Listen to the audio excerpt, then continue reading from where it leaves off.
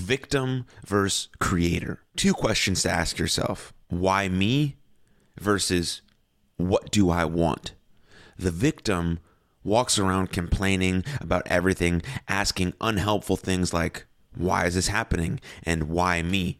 The creator, on the other hand, knows that complaining and criticizing are useless. So instead of saying, why me, with a weird, whiny voice, they ask, what do I want? And then they make the action steps to go towards creating that vision.